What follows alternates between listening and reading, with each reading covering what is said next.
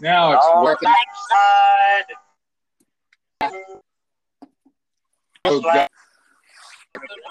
Turn him down. Give me 1 second. All right. Well, we'll just mute Arlo. Hey, it's Panic Attack. Big John here, joined by my original tag team partner on the podcasting and internet talk show world, Doc. Find me on Twitter and Getter at @thereal_Big John. Doc, how's it going? I think I remember signing you up for Twitter back in the day. Yeah, you created my Twitter account, and it took me a few years to figure out how to use it, but now I'm rolling. And then you've been suspended a few times since then, huh? Yeah, a couple. Probably I guess we're all about to get suspended because Elon Musk is out of the deal. That was one of the big news stories today. That deal fell through, or he just said to hell with it. Man.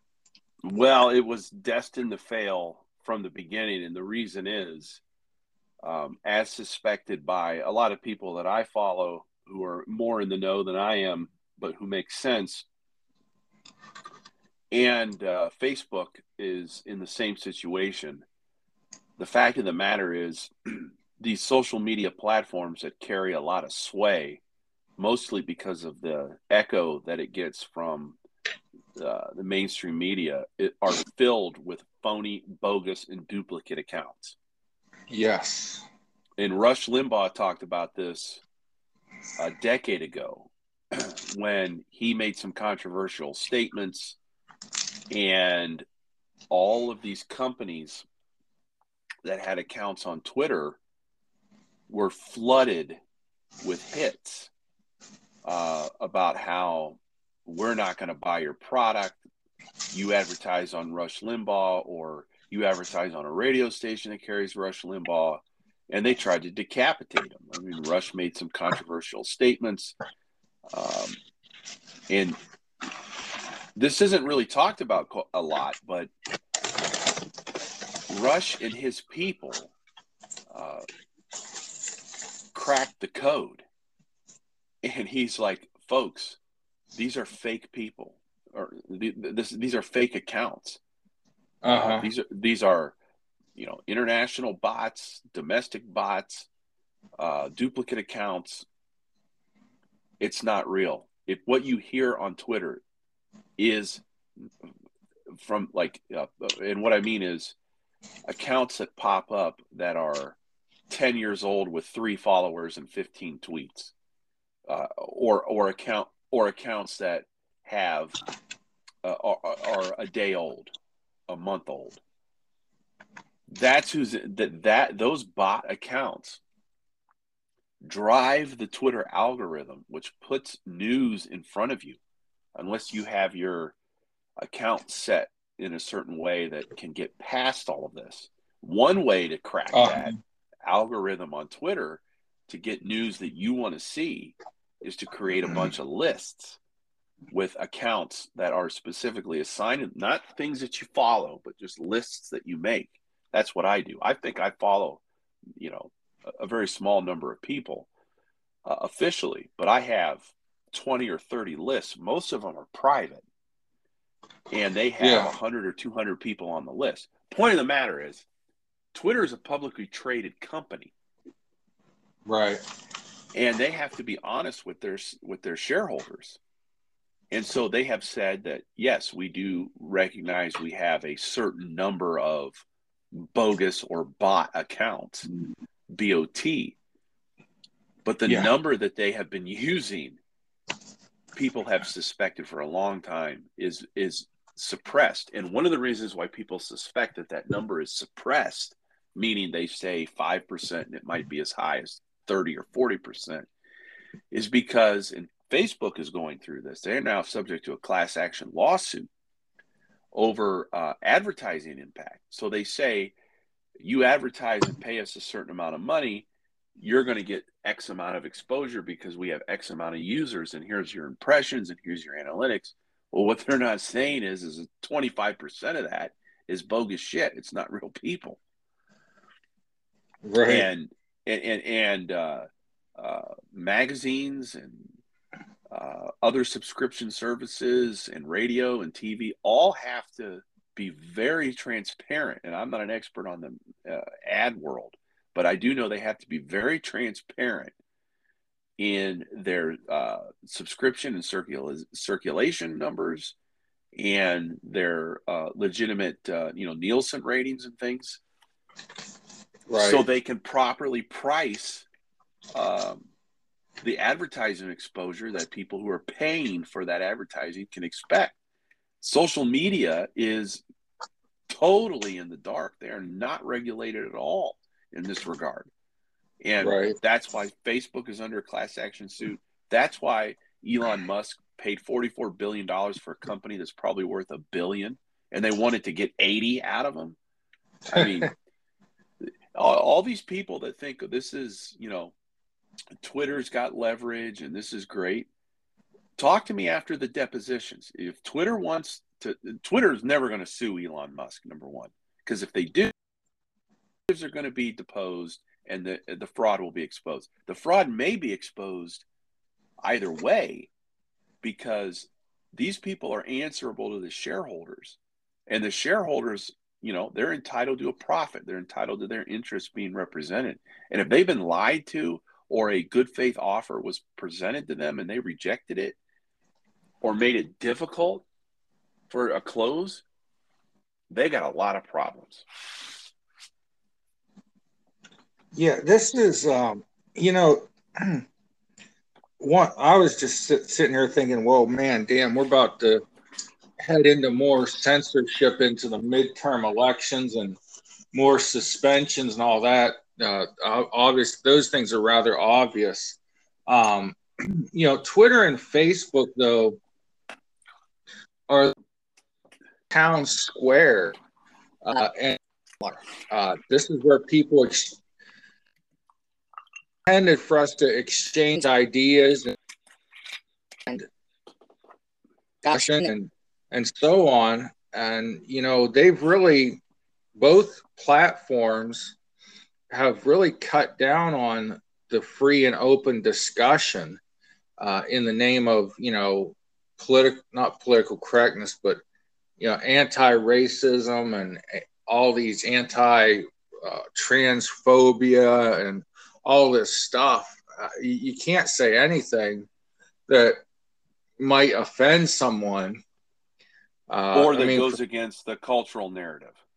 Yeah, that's a better way of saying it. I mean, Jordan Peterson, who's recognized as one of the smartest men, one of the great philosophers of the last 10 years, was just suspended from Twitter temporarily over some, bullshit about, what was it, pronouns or something. It's just crazy. You can get suspended on Twitter for not calling a famous trans person or somebody by their pronouns. And I don't know the reporting process on Twitter, but evidently, if you post the words PIM Tool, PIMTOOLE, that's a death name for Tim Pool. And he said he was going to report anyone that posted that. And this is why Jordan Peterson got suspended, was he posted Ellen Page, who now insists on being called Elliot Page. And I guess Ellen Page is the death name of Elliot Page. So I tried to report somebody who was posting PIM Tool, and Twitter said, well, that's not against our guidelines. And I fired back the email. This is the death name of Tim Pool. Why aren't you taking a death threat against Tim Pool seriously? And they never got back to me. But This is just crazy shit that's going on social media and the internet and all this. And I don't know where we're headed. More government and I don't know. I know the Democrats on Section 230 when Elon was about to buy Twitter, they were ready to start regulating. Now they'll back off that. But well, Twitter's a scam. I mean, at the end of the day, in my view, Twitter is a scam. This is a platform that has basically become the nation's network news feed. This is the modern day version of Tom Brokaw, Peter Jennings, Dan Rather, Brinkley, the whole thing. This is where people go to check in. And what they don't understand, and I do too, what they don't understand is how the platform can be manipulated. I mean, I'm talking about, this isn't subscribing to the AP or Fox News or CNN or something, and Twitter giving you different stories from those sources because it's on Twitter. This is people posting things and engagements and conversations that all of a sudden become popular that aren't necessarily true. I mean, after the Supreme Court's decision and Dobbs came down, the misinformation that was flying around Twitter about what that decision was, agree with it or disagree with it, it did not ban abortion across this country, and the claims that were being made by certain celebrities and blue check people on Twitter were just flat out false. And none of that was taken down. Yet people who questioned the efficacy of masks during COVID or sought answers to concerns on vaccines or other things related were shut down. Not people who said don't do it, but just people who had legitimate questions or promoted certain things that would inspire questions as to what they're being told, and other evidence. They were being shut down. So the algorithm, allegedly in a simple form, is we restrict not topics or opinions, but discussions that would inspire, negative action, violence, bullying and things like that. That's what it's not the topic. It's not the opinion within a topic. It's how that opinion and how that topic is shared. And if they determine that it could inspire some kind of, societal ill or violent reaction, which at the end of the day, to me, is all a crock of shit. Pardon my French. I mean, it's censorship, what's going on. It's very likely that we'll discover, if Twitter ever sues Elon Musk, that there, are a ton of bot accounts, more, that are manipulated by a lot of different sources, that I think people would be shocked to find out who's manipulating what is being said on Twitter, both public and private authorities. It's just a scam. It's an out scam, and a lot of people are going to get hurt by this. Investors, pension funds that are wrapped up in this, and free speech in itself, which is why, in my view, we probably should take a look at Section 230.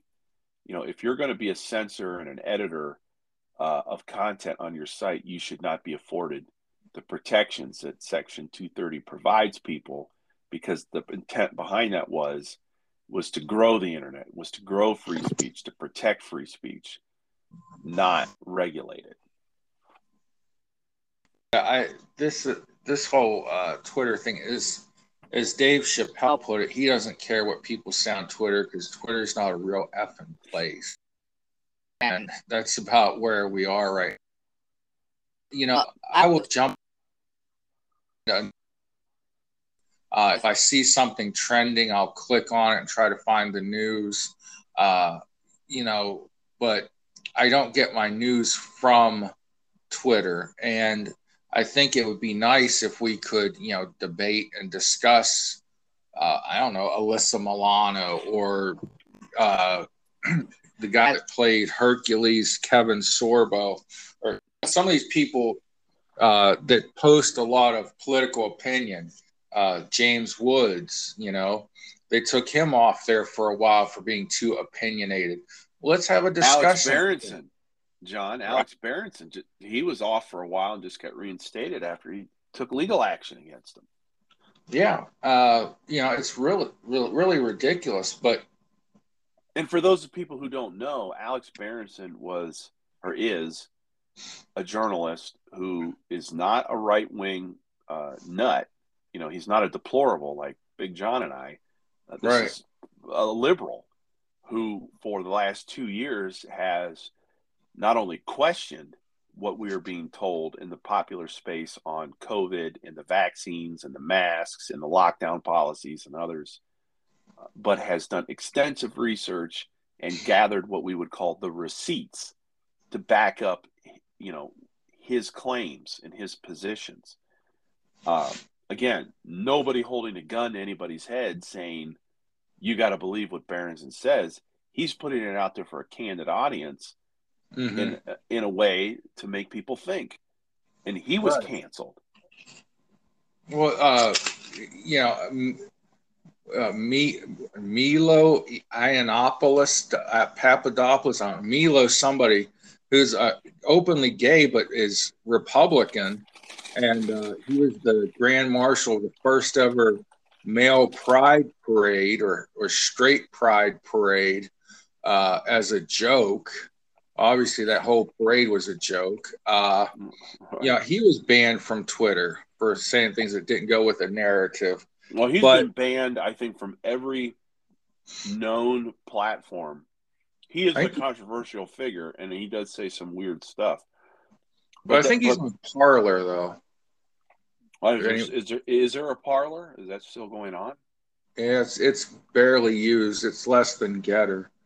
But hey, switching gears slightly, James Caan passed away yesterday. And today, Sopranos actor Tony Sirico, Paulie Walnuts died. Paulie Walnuts passed away. Yeah. Yeah. They come in I don't threes. I don't know who James Caan is really, but I know who Paulie Walnuts is. Yeah, James Caan, The Godfather. That was one of his big things. He was the dad in Elf. Yeah, you're not going to believe this, but I've never seen The Godfather, any of them. I haven't either. I tried to get into it, and the first few minutes, but I guess once you get into them, they suck you in. I don't know. Yeah, James Caan was in a lot of different movies. Paul gone. Man, it's scary. And you sent me this article. Vince McMahon's now in even deeper water. He's up to $12 million and 4 women in hush money, and maybe some dudes too. What in the hell? Well, there's a Wall Street Journal piece. I don't know if that's what I sent you, but yeah. Yes, you're right. 12 World Wrestling Entertainment Incorporated longtime leader agreed to pay more than $12 million over the past 16 years to suppress allegations of sexual misconduct and infidelity with, I guess, four women, according to this article. So I guess, the first point I would make on this is, and I want to hear your take because you're an expert in the wrestling world, but number one, hush payments and NDAs are not illegal, especially people who are in the public space who may have engaged in an activity one way or another, pay somebody some money to not talk about it. That's called a contract. And if you read this article in the Wall Street Journal, it's laced with allegations that are then couched by, according to people familiar with the details. Some people said, these people said, according to people who are familiar with the deal. I mean, these are, back in the day, a story of this nature. And let's put this in perspective. This isn't, Vince McMahon is a serious character serious person in entertainment. This is a $1 billion man who has put together one of the most successful entertainment corporations in the history of the world. This is a $1 billion man, a $1 billion company that has, transcended multiple generations of his family in multiple different decades. This is a very important public figure.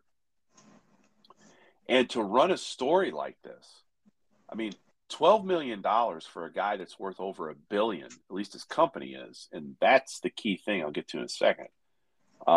Is chicken shit, to be perfectly honest with you. This is money you find in your couch. $12 million if you're him. But the issue here is, so that's number one. NDAs are not illegal. Taking money to not talk about a relationship is not illegal. You can think whatever you want to think about it, but this happens all the time. Now, the problem that Vince McMahon has, and this is, of course, then the second point is you have an article of this nature by a supposed respectable outlet, the Wall Street Journal, that doesn't cite anyone specific, doesn't cite, so that there's no names of sources, and it doesn't even cite the documents that they've reviewed. It just says documents reviewed by the Wall Street Journal. So you're basically left with the impression that they're probably talking to somebody's attorney at best.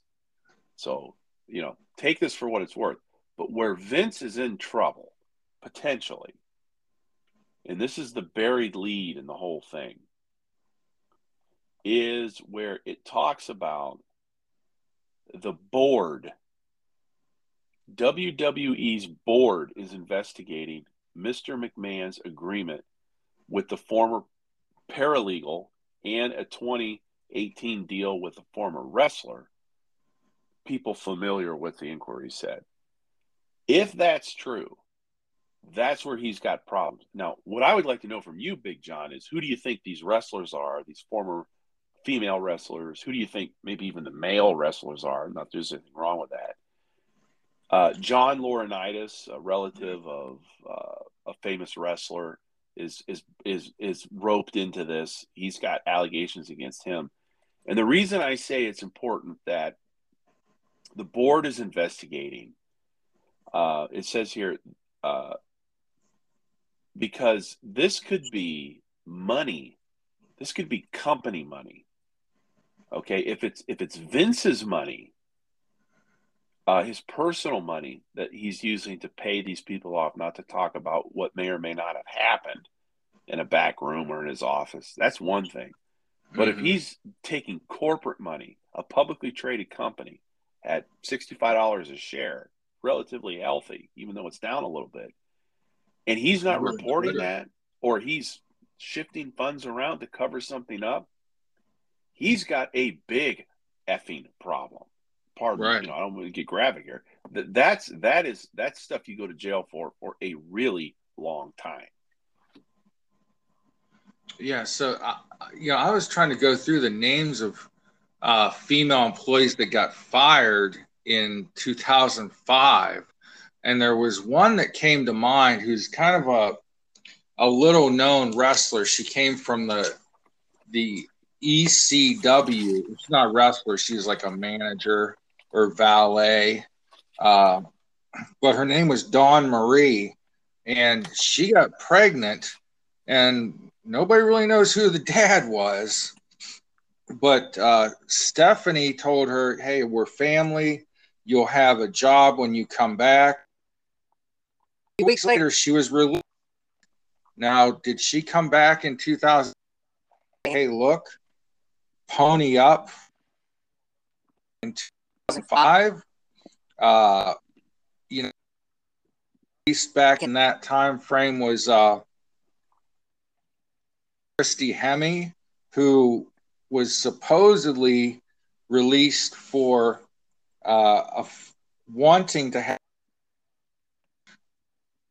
Batista and also Triple H, Stephanie McMahon's husband, on a tour. And they threw her under the bus and said she was the one going after the guys. But everyone else has kind of said, no, it was the guys chasing after her. So that could be another one, Christy Hemme, who went on to do big things in other wrestling companies and was pretty big in WWE. She won their first ever Diva search and then said, I want to learn to wrestle. And she actually became fairly decent at it.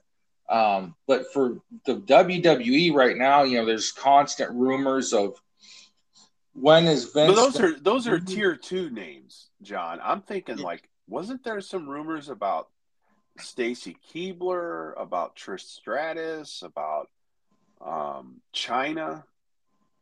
Well, China was always with Triple H until Stephanie came into the picture. Trish Stratus and Vince had an on-air affair. And yeah, there was rumors that there was more to it than just on the air.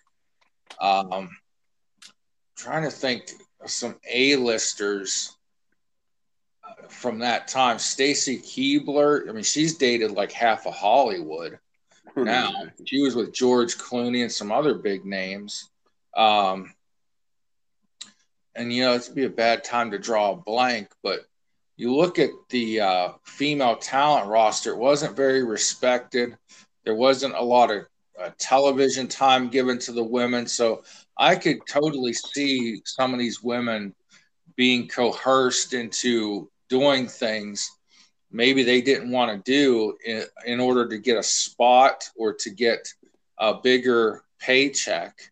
Well, unlike today, where the women are, have skill. I'm not saying those women didn't have skill back then, but they weren't primed for their skill. It was TNA. It was bras and panty matches. That's all women's wrestling was for a couple decades until, relatively recently, where women were actually showcased for their skill. Yeah, definitely the talent level and the skill set's gotten much better in the last 10 years. So the idea, though, that Vince could be taking advantage of women in that TNA era, where they weren't really out there for their wrestling ability, not that they didn't have wrestling ability, but that's not what they were showcasing, could make a lot of sense. So definitely. It was just FaceTime. You weren't winning belts. There was no women's tag champion at that time or whatever. Right. Really, it was, the match seconds or long at the most. From beginning to see end. A little bit of nip. Yeah, that was about it.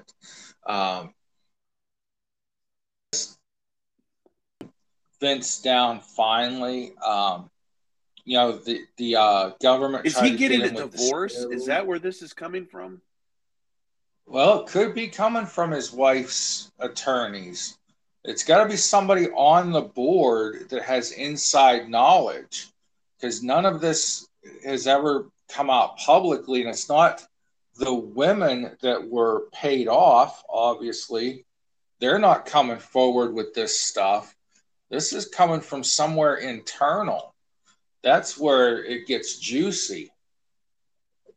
All right, so here's where it also gets juicy. So let's pair in what we're hearing or what we're reading at the Wall Street Journal, where it says people familiar with, people who have seen, whatever, not the people who've been paying the money. So it's either internal sources, it's either attorneys, it could be just plain gossip, though it is the Wall Street Journal.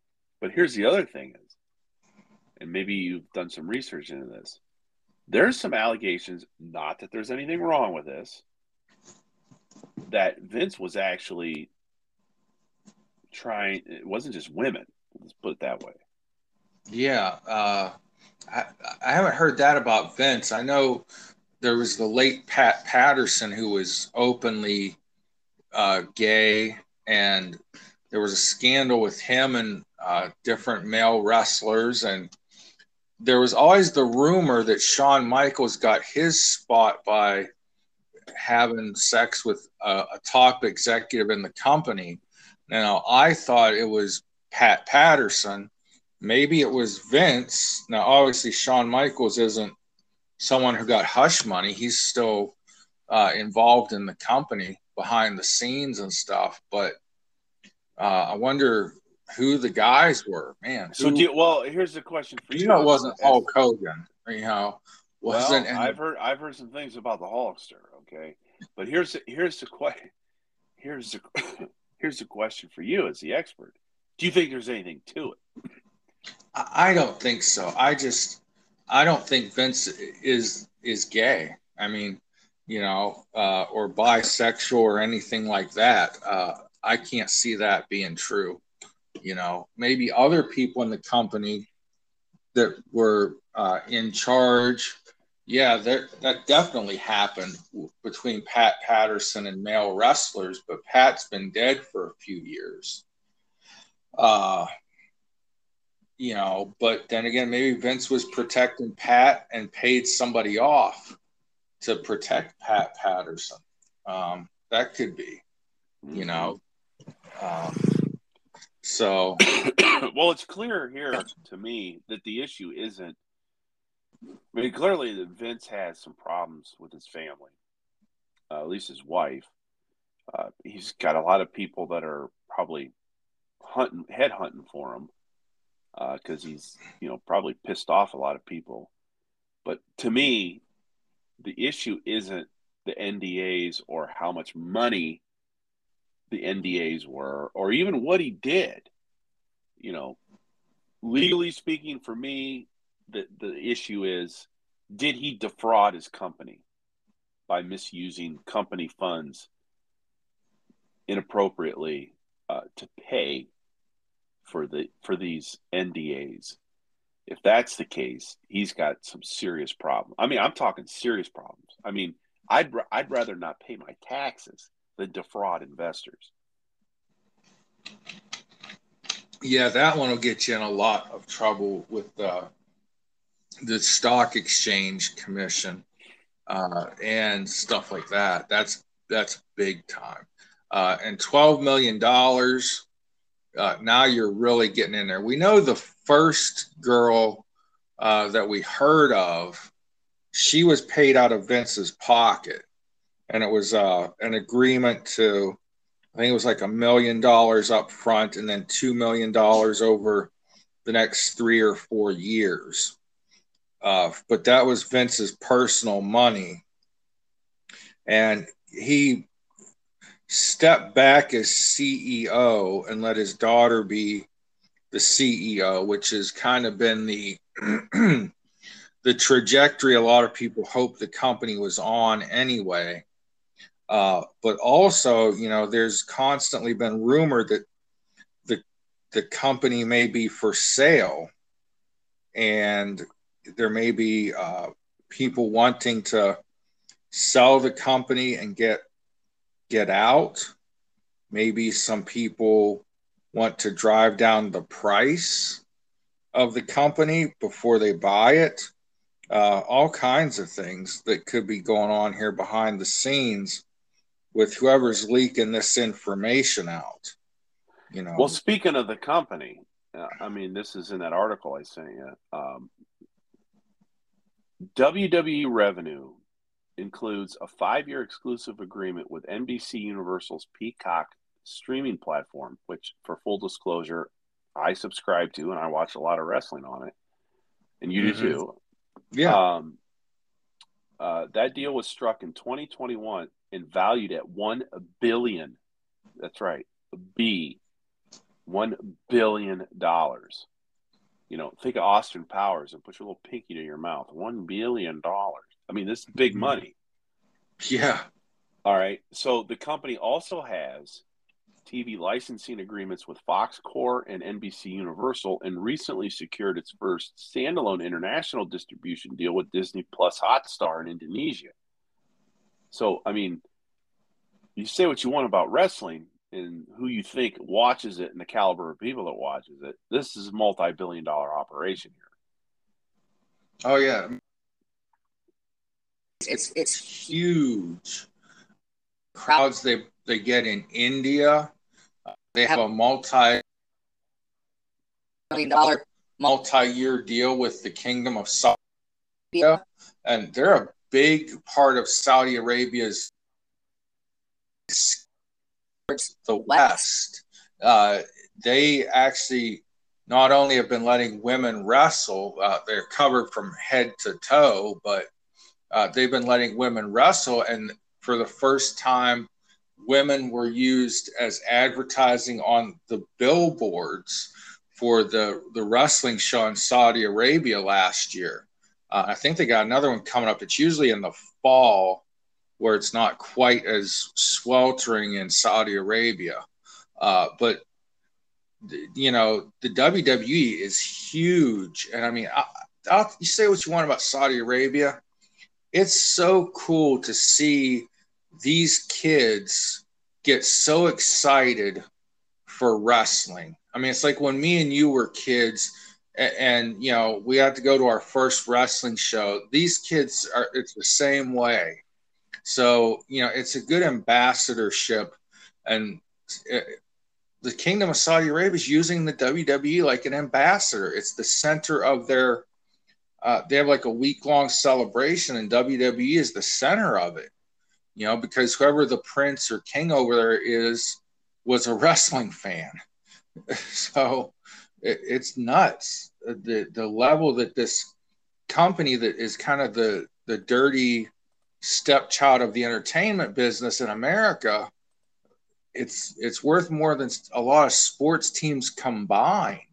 Mm-hmm. And you know, here's the CEO being, you know, like what I guess this is what rich guys do. I mean, well, I mean, if you own the New England Patriots, you allegedly go to massage parlors in Tampa, Florida, and have somebody stick their thumb in your butthole.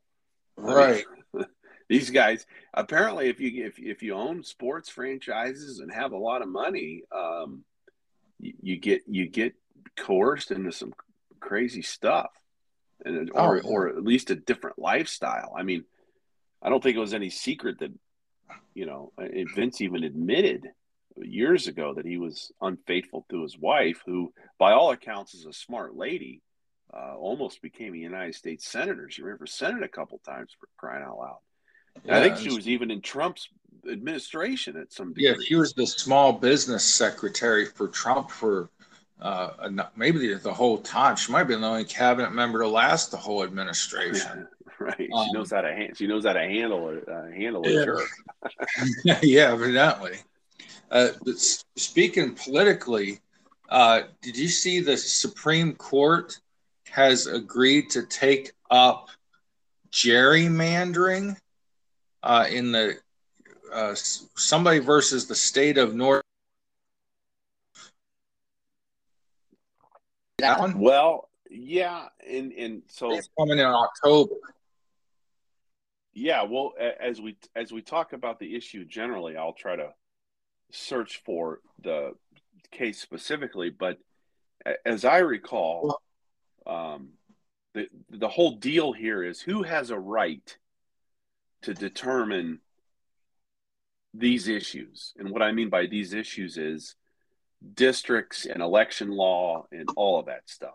Is it, in fact, as many people say it is, that the state legislatures are the ultimate authority?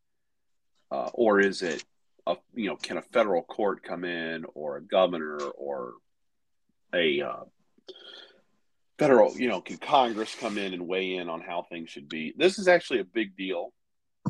Yeah, this is going to be huge. This could be a huge deal, especially if the court says that the state legislatures have the ultimate, not just ultimate authority, but plenary authority, which means the sole responsibility as determined by the Constitution, meaning they can't even delegate it. The Constitution gave them the power, and they have to wield it in one way or another. Yeah, see, I thought, like you said, we've talked before about this with the 2020 election and all of the governors and state secretaries of state, and attorney generals changing how elections were run in the state. And I thought we made it pretty clear that this was constitutionally delegated to the state legislatures. And I think we're going to have another big victory for the Constitution when the Supreme Court rules on this. Now, I'm a little unfamiliar with the Supreme Court.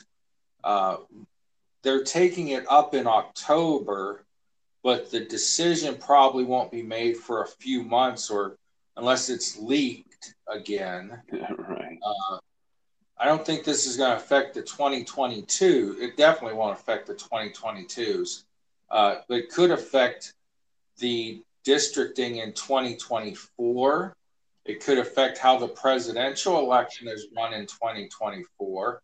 All right. And, say what you want. Some strange things happened in 2020. Laws were changed at the last minute. What counts?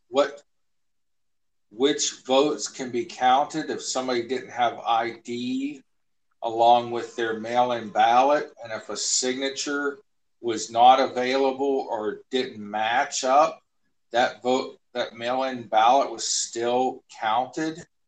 I'm actually waiting and itching to see Dinesh D'Souza's latest thing, 2,000 Mules. And I think some people are being prosecuted now from what was found out by that research.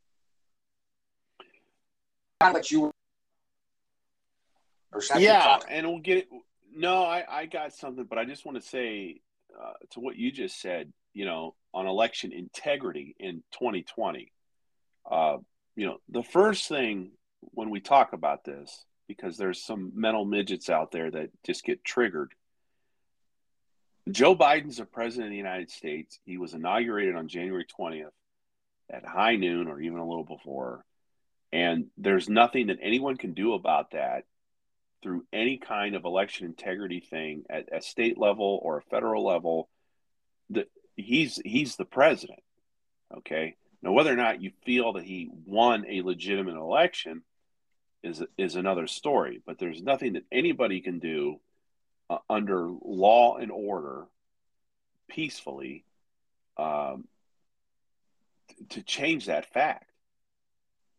Whether or not you agree that he got 81 million votes or not. I mean, he's the president. This dude is entitled to the benefits and respect of an individual who is the occupant of the office. Okay, that's it, right? Now, with that said, this was a very unique election in 2020 for a lot of different reasons. Above and beyond fraud, for example. It was an election conducted under COVID, where people are afraid to go anywhere or breathe on anyone, breathe on themselves. It was a tough time for a lot of people. And what happened was in several states that just so happened to be swing states or competitive states, the things changed. The normal course of business changed. And so this isn't a question of fraud, in the sense that a ballot box was stuffed or a bunch of dead people voted or, whatever.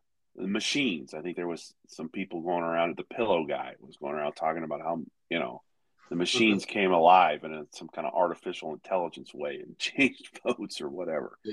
The aliens came down and changed the votes, I think he said. Right. Whatever this guy's on, I don't personally like machines.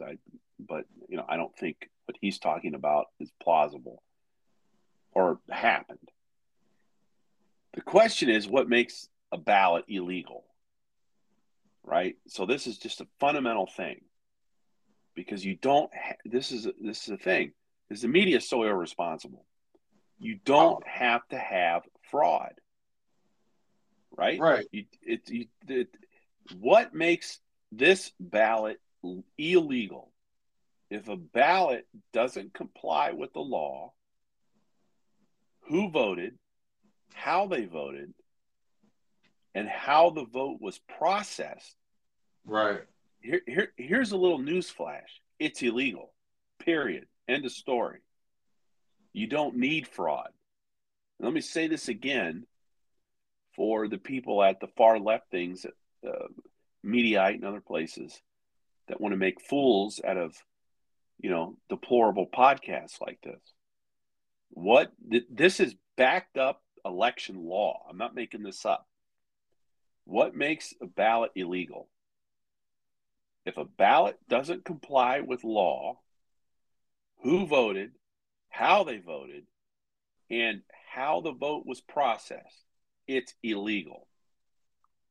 So are they illegal ballots? The fact someone else delivers the ballot proves it. That's another case. Who voted, how they voted, how it was processed could make it illegal. Did someone else take the ballot and drop it off somewhere? The chain of custody is impaired when you mass send these ballots out as well. And that's never happened. But yet it happened in 2020. And it happened in some states where they legitimately changed the law. I'm specifically thinking of Nevada, where they legitimately changed the law to say we're now going to have universal mail ballot, which they do in California. But that still doesn't change the fact that there are other issues when you do that, especially in states never done it before, that rushed to do it at the last minute for whatever reason. And it caused problems. And it caused ballots to be cast in an illegal way and counted and processed in an illegal way, which makes it illegal. Even if a legitimate voter marked the ballot, if the ballot itself was cast and counted in an illegal way, it's illegal. There's a lot of people that don't understand this. And I think Trump and his people in 2020 did themselves a disservice by immediately going out there with these claims of fraud and, just disjointed messages. And this is the actual legal case that some smart people, not me, were trying to make that made sense to me, which is why I say, in any setting that I'm in, I got questions about what happened in 2020, serious ones that I think, when you put two and two together, and as close as it was in several different states, and the way things happened, it is what it is. But so let's put that aside for a minute. Biden's the president. He's going to be the president until, God willing, no more than January 20th, 2025. This whole issue that Big John brought up about then, like, kind of who really is ultimately responsible for all this is under the Moore v. Harper North Carolina Supreme Court case, eventually, ultimately, that you talked to, called the independent state legislature theory. And that Supreme Court case in North Carolina, Moore v. Harper, concluded that the state legislature engaged in partisan gerrymandering which violated the North Carolina Constitution when it redrew the state's congressional and state legislative lines, and it ordered the legislature to redraw the maps. Okay, so that's part one in this. This Moore v. Harper litigants, North Carolina Supreme Court made a decision. The U.S. Supreme Court then agreed to decide, based off of the appeal of this case up to them, whether the U.S. Constitution's elections clause prevents the North Carolina Supreme Court from ordering the North Carolina legislature to redraw the congressional districts. That's pretty key here. Similar to what we had here in Ohio. Well, yeah, I think, at least on the surface. So following the 2020 census in the Tar Heel State, the legislature redistricted like everybody else did. Some folks sued in state court claiming that the congressional districts violated the state constitution due to excessive partisan advantage. So they gerrymandered the lines to give a disproportionate advantage to Republicans, because that's who controls the legislature in North Carolina. These folks submitted testimony that the maps were more favorable to Republicans than at least 99% of comparison maps, and the trial court ruled in their favor. So that's the beginning stages. 3 experts testified on behalf of the state's current legislative leaders. The trial court didn't adopt any of their findings as its own. The North Carolina Supreme Court agreed with the trial court that the state legislature engaged in excessive partisan gerrymandering. A lot of people say gerrymandering, but it's gerrymandering, violating, because it's named after former governor of Massachusetts, Elbridge Gerry. So that's just a little particular point of mine. That the legislature engaged in excessive partisan gerrymandering, violating numerous provisions of the state's constitutions. One of those is the state's clause of free elections. All elections shall be free. So the U.S. Constitution says that the times, places, and manner of holding elections for senators, representatives to Congress, shall be prescribed in each state by the legislature thereof.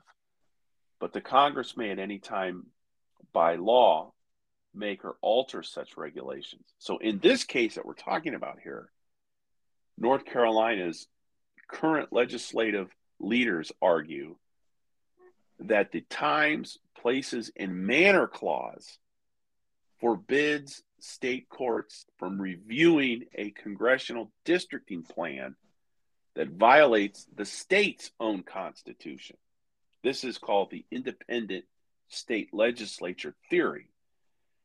The North Carolina Supreme Court rejected the argument, stating that it is inconsistent with nearly a century of precedent of the Supreme Court of the United States, affirmed as recently as 2015, and also repugnant to the sovereignty of states, the authority of state constitutions, and the independence of state courts, and would produce absurd and, quote, dangerous consequences. The Supreme Court then more specifically noted a couple of cases here in the Supreme Court where they held partisan gerrymandering cases can't be brought under the U.S. Constitution because state constitutions can provide standards and guidance for state courts to apply in a case addressing the justiciability of partisan gerrymandering claims in congressional plans, meaning that the state constitution set this up. So the majority of the Supreme Court has not adopted the independent state legislature theory to date, but that's the question the court is going to have to answer, is whether, basically, you know I went off on a thing here, but I think it's valuable background.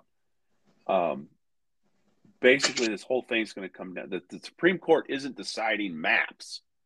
It's basically saying who gets the ultimate authority on this. Can a state Supreme Court tell a legislature what to do when it comes to maps, or even a federal court? And so this is going to be this is going to have a lot of rippling effects, not only when it comes to maps, but law on elections. Who's ultimately responsible for administering elections in this country? And that's going to be a big deal. Yeah, I definitely feel that the power needs to lie with the people's house of the legislature, and legislatures have accountability, where if you don't like the way your representative voted to draw a district line or whatever, you can vote them out. Supreme Courts here in Ohio, our Supreme Court is elected, but who know? You don't know. No, the average person doesn't know how they're deciding that. This, though, I think needs to stay in the people, and the legislators need to draw. They need to decide how state elections will be run, and all of those things. This cannot be a court ordered situation. I mean, unless it's the Supreme Court. But this is serious. The Democrats want to fight everything in frickin' court now, and this can't be.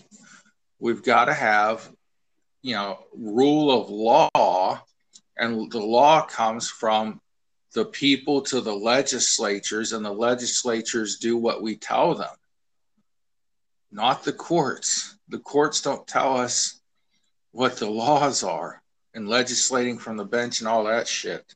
So right. I don't know. What do you think about it? Well, you think at the end of the legislatures? At the end of the day, the question here is, does the U.S. Constitution's election clause, which states times, places, and manner clause, that the legislature determines these things in terms of federal stuff, right? This isn't the Supreme Court saying, can the state courts weigh in on state issues? I think it's more, I believe, I know that Moore v. Harper dealt with the state's congressional, state house, and state senate maps, but I think the Supreme Court has agreed to decide whether the U.S. Constitution's election clause prevents the North Carolina Supreme Court from ordering the North Carolina legislature to redraw the congressional district. So I believe, if I'm reading this correctly, it's even more, the question here is even more fine-tuned and focused. This is about the state Supreme Court telling the legislature to redraw the congressional district. Releasing decisions today. We have one that has just been released. Legislature is saying, hey, we've got this provision in the United States Constitution about times, places, and manner. And right. We set that. The Congress can regulate certain things about that, but we set it. And so in my view, if it comes to congressional districts, to me, it's clear that the state legislatures are empowered to make this decision, and the courts should be generally restrained in how they alter that. And I would say they should be generally, that partisanship and composition shouldn't necessarily be at the top of the list. But what could be is racial stuff. You know, are you trying to marginalize a population? Maybe that becomes a federal issue because of the 13th, 14th, and 15th Amendment. So we'll see what the Supreme Court eventually sides with. But I guess that would be my opinion. And of course, on state House races and state Senate seats, that's another topic. You know, that's another podcast, or maybe another court case. But I guess that's where I fall on it. I mean, what we can't have happen is what's happening in Ohio, and that's where you've got a rogue Supreme Court, specifically a rogue justice on the Supreme Court, the Chief Justice at that's caused mass confusion and chaos, and courts are left to try to make sense of it when they're really not capable of it. It's, you know, at some point a judge has to say, I can't fix this even if I disagree with it. And you made the point. Win an election. If you don't like how the districts are drawn, win an election. Hell, I would even argue that this is such a direct power of the state legislatures that these independent commissions that are formed in some states across the country are unconstitutional, because you can't delegate a power that's specifically given to you. You've got to exercise it. You know, you can't give it to somebody else. Can't, you know, kick the can. But to your point, you know, if you don't like the way that a certain state is drawing maps, then in Ohio, for example, elect a different governor, elect a different Secretary of State, elect a different state auditor, you know, vote for people of another party to control the legislature. And so, you know, the people went to the ballot in 2020 and voted for people knowing, at least, you know, potentially knowing, or at least it was out there, that vote could impact this issue. And had they voted for a couple of Democrats in certain areas, then things would have been different. But they didn't. Well, I think we've wrapped that up. You want to tell people where they can find you on the social media until you get banned by Twitter, at least? Right. You can find me here on Big John's podcast when he's kind enough to let me come on, which will be more often. It's up to Big John, but yeah, I enjoy coming on here, and we can keep going if you want. I mean, I don't know. I've got an early morning tomorrow, so I'm gonna wrap. Okay, well, we'll save it for another time. Yeah, we'll do this again in a night or two. Good night. God bless everyone, and I'll see you next time.